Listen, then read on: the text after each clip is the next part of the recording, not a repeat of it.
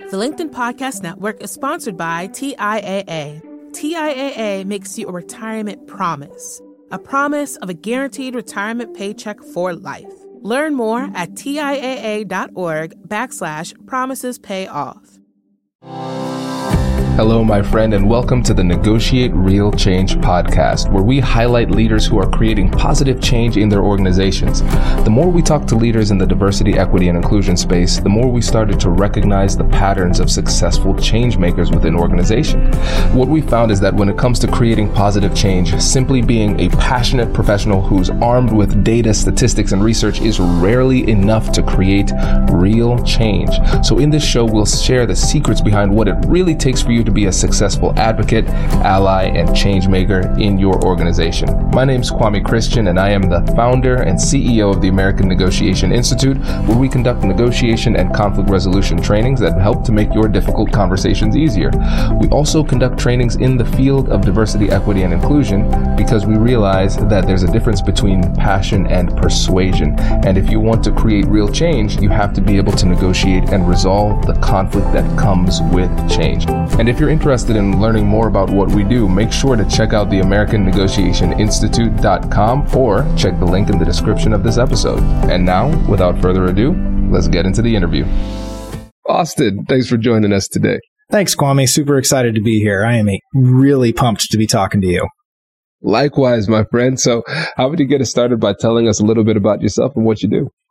Sure. My name is Austin Hill. I am the Director of Community Development at The Refuge. It is an addiction recovery program located in Columbus, Ohio. And I'm also the husband to Chelsea. We've been married for 16 years, and we have 3 daughters. And I have an awesome dog. So that is who I am, really quick. This is great. And everybody, this episode is going to be fun because we're going to talk about what we can do to have healthy relationships. And we're going to use Austin's work at The Refuge as essentially a case study for what that means for us in our everyday life. And so before we get into it, Austin, can you just give an example of what the Refuge does? And then we'll actually go into the, a little bit deeper into the content. Yeah. So we are a men's addiction recovery program. We're residential in nature. So that means and we're very long. So we're 13 months. So we are unpacking an awful lot of past history, and we focus mainly on relational health. So we're looking holistically at a guy instead of just like stop using drugs. So what we do is we look at what's underneath, which does require a lot of talking about emotions and how we relate to other and how we respond to each other. So it is unpacking the trauma or reasons behind the downward spiral that leads to addiction. We're getting the drug use itself is the result of broken relationships. So we're getting to identify what those broken relationships are and addressing that. So that's what I do in a day in and day out setting. Sitting in circles with a whole bunch of guys talking about our feelings. That's great. Listen, I think the world would be a better place if we had a little bit more of that. So I appreciate that work. And everybody, make sure to check out the link in the description if you want to learn more about Austin and the work of The Refuge. It's really great. If you're in Columbus, you can get involved. And if you're not, you can support in other ways. So make sure to check that out. And as we think about healthy relationships as the topic for this podcast, I think it would be helpful to just get an idea of what it means to have a healthy relationship. So in your experience, how would you define a healthy relationship?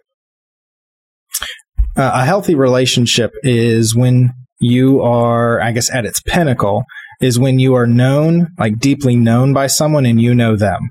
So what that means is they know the ins and outs of who you are, your weaknesses. They know those deep, dark secrets that you don't want other people to know because you trust them. And so how we identify what it is to be known, it means we are essentially giving people the tools and weapons to hurt us and trusting that they don't. Because if we think about the people we care about the most and that we want to care for, they know those things that really hurt us, but they don't intentionally go after us. So that's what it is to be in a relationship, which is why relationships are tricky, because the closer we get to people, the easier it is for them to hurt us. We're giving permission. It's essentially saying like, here's the set of things that will crush me for a week. I trust you to not use them against me. And that's what like, that's kind of the same way as like, if you think about what does it mean to fall in love? It means we are building a relationship with someone who we think can heal our deepest wounds. That's what falling in love is.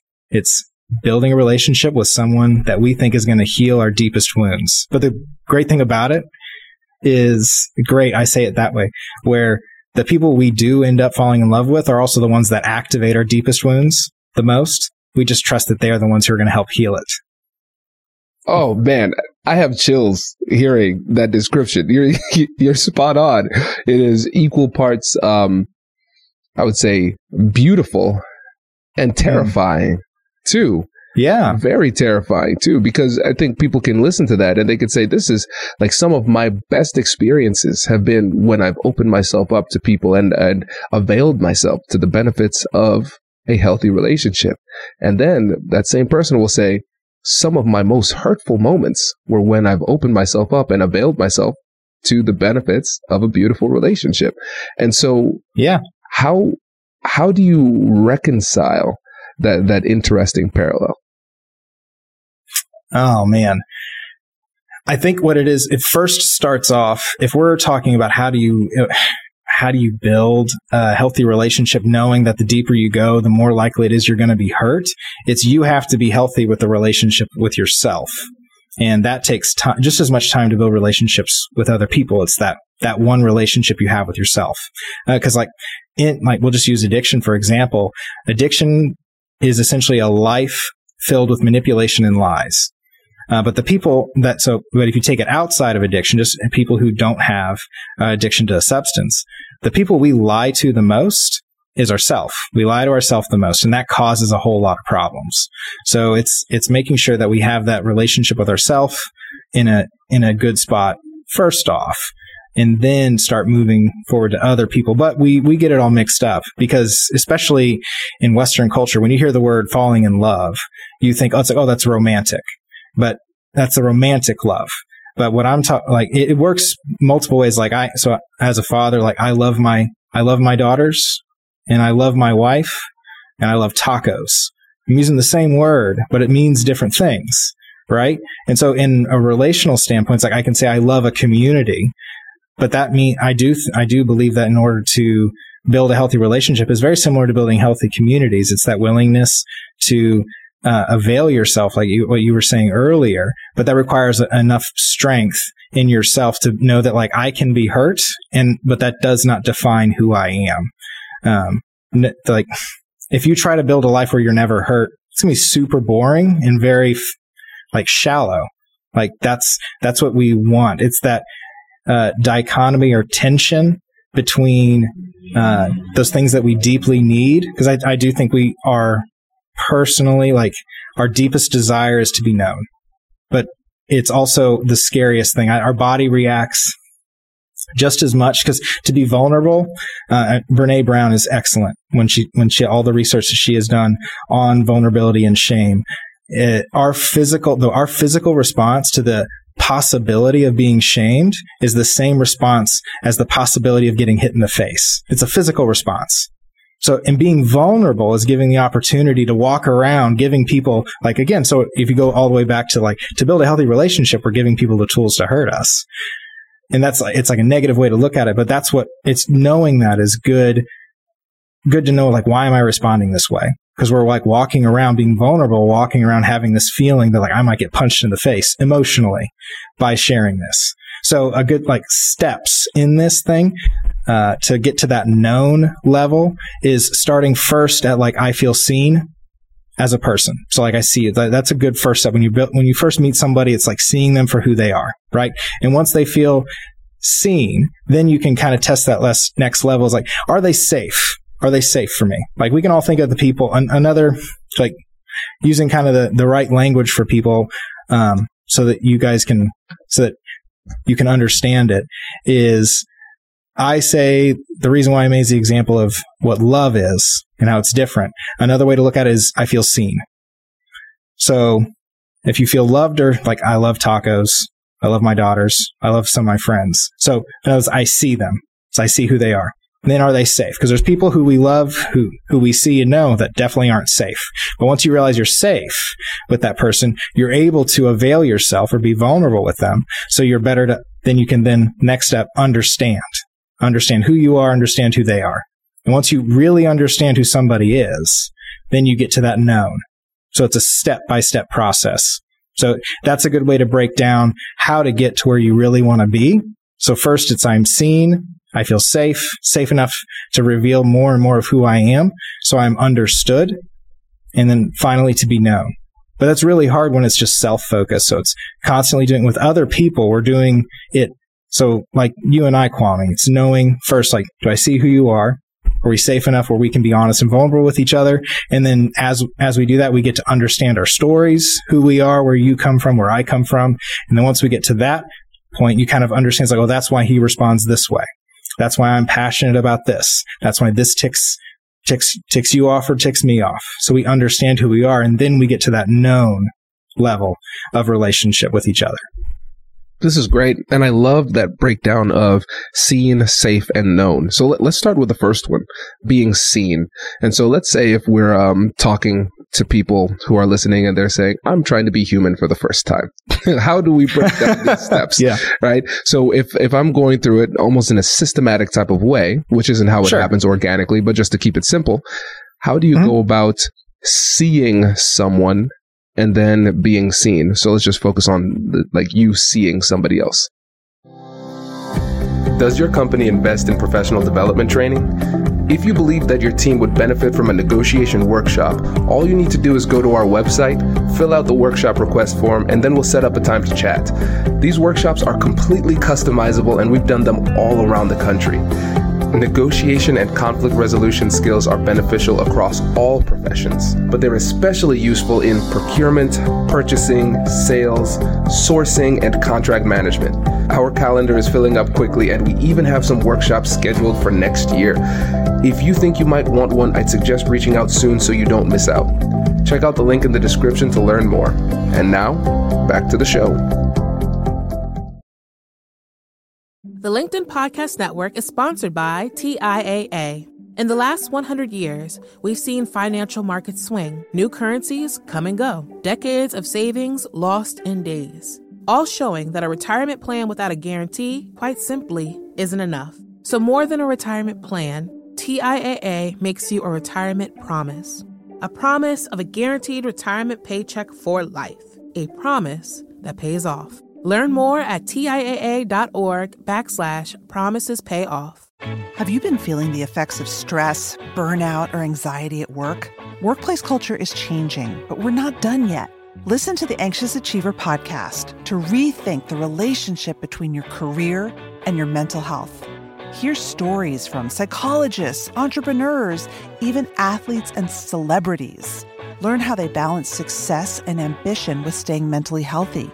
And walk away with practical advice you can implement today. Get The Anxious Achiever wherever you find your podcasts.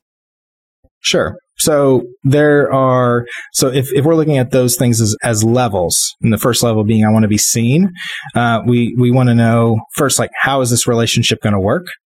And how are we going to increase a deeper relationship? Well, it's knowing there's 3 parts to every relationship. There's constantly things happening between you and somebody else. The first one is appropriate trust. The second one is mutual accountability. And the third is authenticity and vulnerability. If you have those 3 things, you can tell where the relationship is going to go. So to break that down, first, if you are seen and loved, or just seen, how much trust do I give you? So it's an appropriate trust. I'm not going to go around and share these deep, dark secrets with someone right away. So it's appropriate trust with somebody. Another example is I trust and love my 10-year-old, but I'm not going to let her do open heart surgery on me because she's 10. It's appropriate trust. The next one, that mutual accountability. If you are in a relationship where there's no accountability, now that sounds kind of intimidating to hold someone you just met accountable, but essentially what it is putting a healthy boundary in between yourself and somebody else. So for somebody who you meet right off the bat, a good way to be held accountable or hold them accountable is if they ask something of you or ask for help, and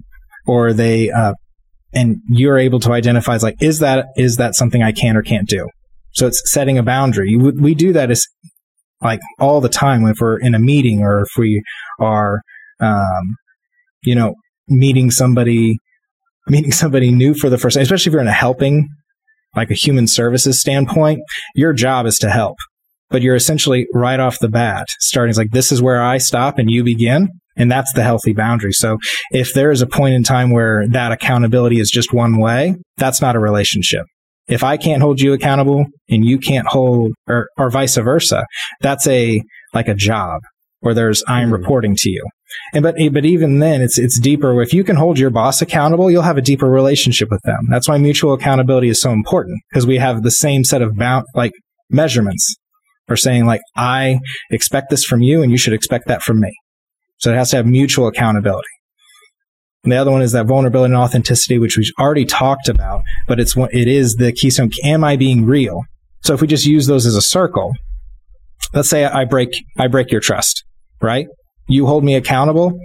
It's like, hey, you lied about this. That's holding someone accountable. Saying you said you would follow through on this project or task. It didn't happen. And then my response is negative. So like, well, I don't believe that, blah, blah, blah. It didn't happen. I use excuses. I deny it. You automatically will go, it's like, well, I don't know if he's being authentic, and I know I can't be as vulnerable with him because he's broken that trust.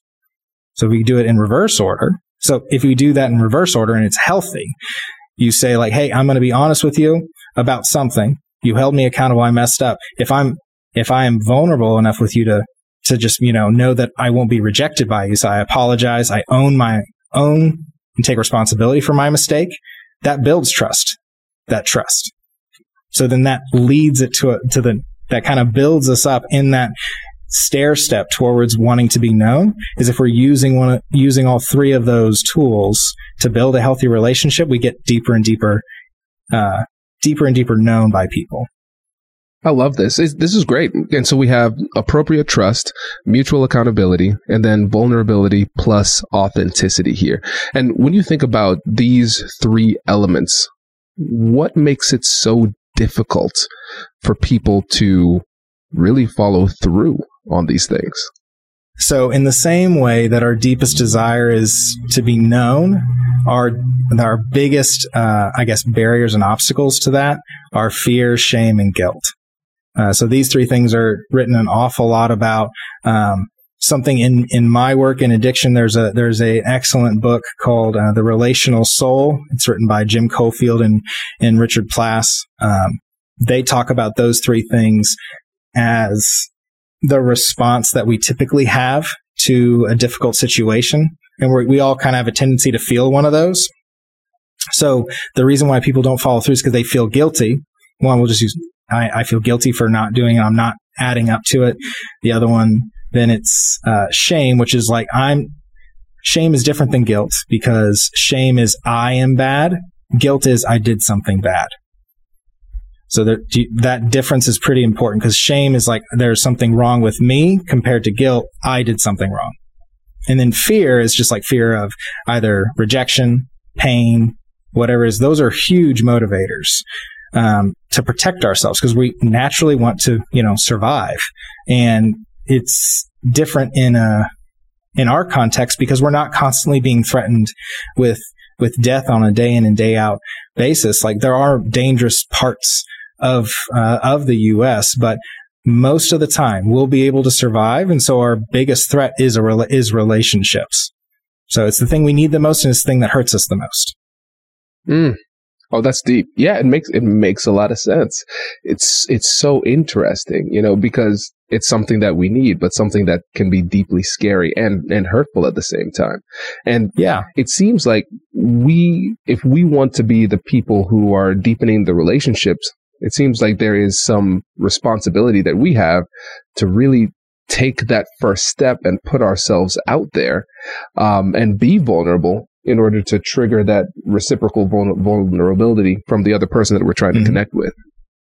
Yeah. Like in any setting, whether it's a one-on-one conversation or a group setting, the level of vulnerability which is required to grow is limited by the person who's can be least vulnerable. So the growth is limited by the person who can be least vulnerable.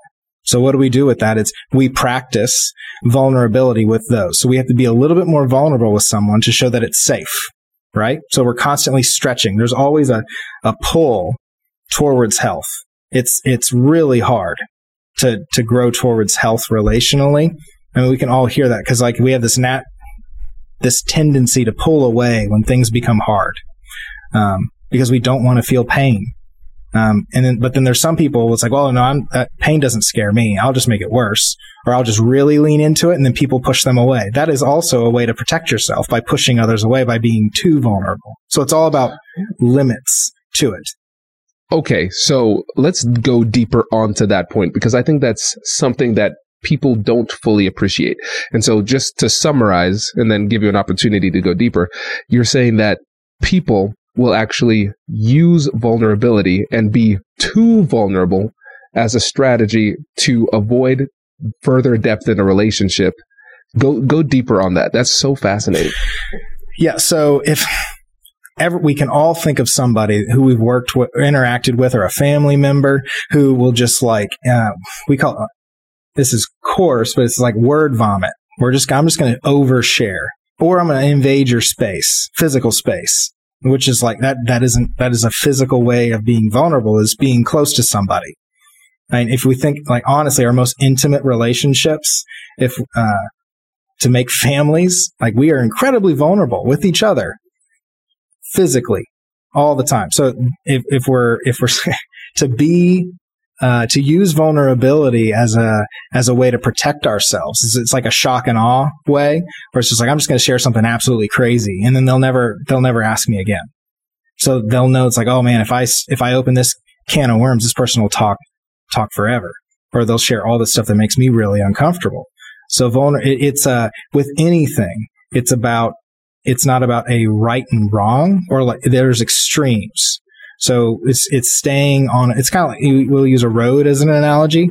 A road in the middle is where we need to be. And there's like an exaggerated and a diminished side to everything. You can be not vulnerable at all or way too vulnerable with people. So we don't need to walk around. I think somebody gave the example of being vulnerable feels like I am going up on stage naked and expecting everyone to applaud. So that's the feeling. That's like, was like, I want everyone to applaud, but I'm going to go up on stage naked. Like, that's probably too much for some people. So it's identifying who we should be vulnerable with. It is a constant, I think visually. So it's like this constant churn with different people all the time, figuring out where we are in our relationship that's appropriate, that we build a healthier relationship. Or knowing if something needs healed. Because the thing is, like, you and I are married, we are constantly seeking and wanting to be known by our spouses, but we do stupid stuff. So it kind of like drops us down a couple of things. It's like, because we feel deeply hurt if we took something for granted, or we made someone feel unsafe. So it takes time to build that back. But there are ways into it. This like just like with trauma. Trauma isn't something where it's a static state of life where I'm always traumatized. It's a wave where you can be traumatized, but you can heal from it also. And there are ways out of it. And it's not a forever feeling. But there will be, like with any wound, a physical wound, it heals and there's scars. And we have to change some of the things we do, but there are ways out of trauma. In the same way, there are ways to build healthy relationships once they've been hurt or broken. Yeah. And so what it sounds like to me is that we could use vulnerability as a tool, or we could use it as a weapon. So we could use it as a tool to deepen connection, or we could use it as a weapon to push people away. It makes a lot of sense. I've never thought of it that way, but it's really powerful when you think about those as two potential options too. Mm-hmm. Yeah. And it's also just knowing how to use it correctly. Because if we're using it as a tool, you can have like a watch is a tool, and so is a hammer. But if I use them the wrong way, it's user error. It's my fault for using a watch as a hammer. The watch didn't do its job wrong. I did. I used it. Yeah. I tried to use a watch as a hammer. It's not going to work. And if I try to use a hammer to tell the time, it's a tool. It's knowing how to use it correctly. So we can, that's one of the risks of, we kind of see these waves of social media, psychologists, where they will use, it's true, what they're saying is true, but then if you take it too far, you need to be able to use that tool correctly, and it takes time, which we do not like. It takes time to use these things properly. So. Yeah, and practice too, because I know, Austin, there are times in my life where I look back and I might have been too vulnerable with somebody, and I can look back on it and I could look at it two different ways. I could think about it in a disempowering type of way, or I could have a more empowering approach to it. And I think a disempowering approach is completely blaming the other side. Oh, they betrayed me, they did this, they did that, they shouldn't have done that, it's 100% their fault. But I think we can treat it kind of like we would in a difficult conversation, because in difficult conversations, one of the benefits is, one of the strategies is shifting from blame to contribution. It's not 100% your fault. I'm not blaming you. I'm saying there is something that you contributed to this, and there's something that I contributed to this. And I think when it comes to vulnerability and oversharing and then getting hurt as a result of that, the empowering interpretation is saying, let me look back. Let me think back on what I did. What did I do well? What did I do poorly? Yeah, this is probably not the time. This is probably not the person to share that particular thing in that particular way.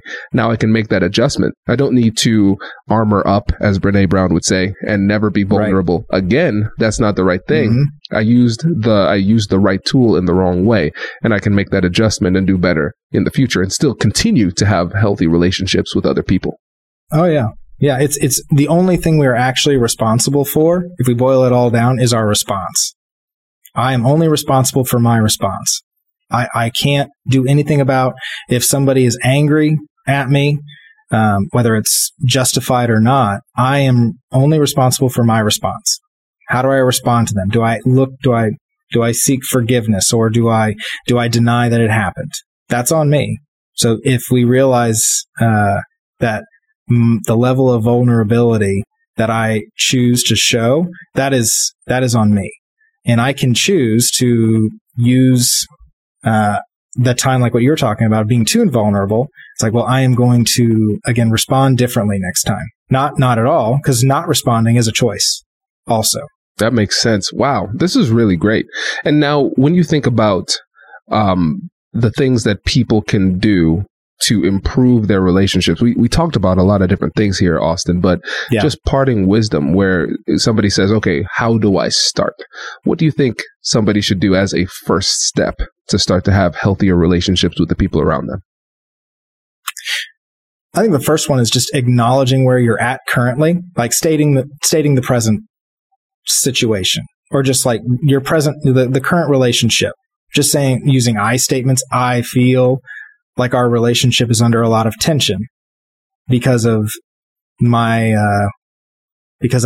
I've acted this past week. So it's like, what is one thing that you can do this week to improve it? So it's stating what's currently happening, owning what you should. A good tool is oar, OAR. I grab an oar and paddle. So it's ownership, accountability, and responsibility. So own what's yours, just yours.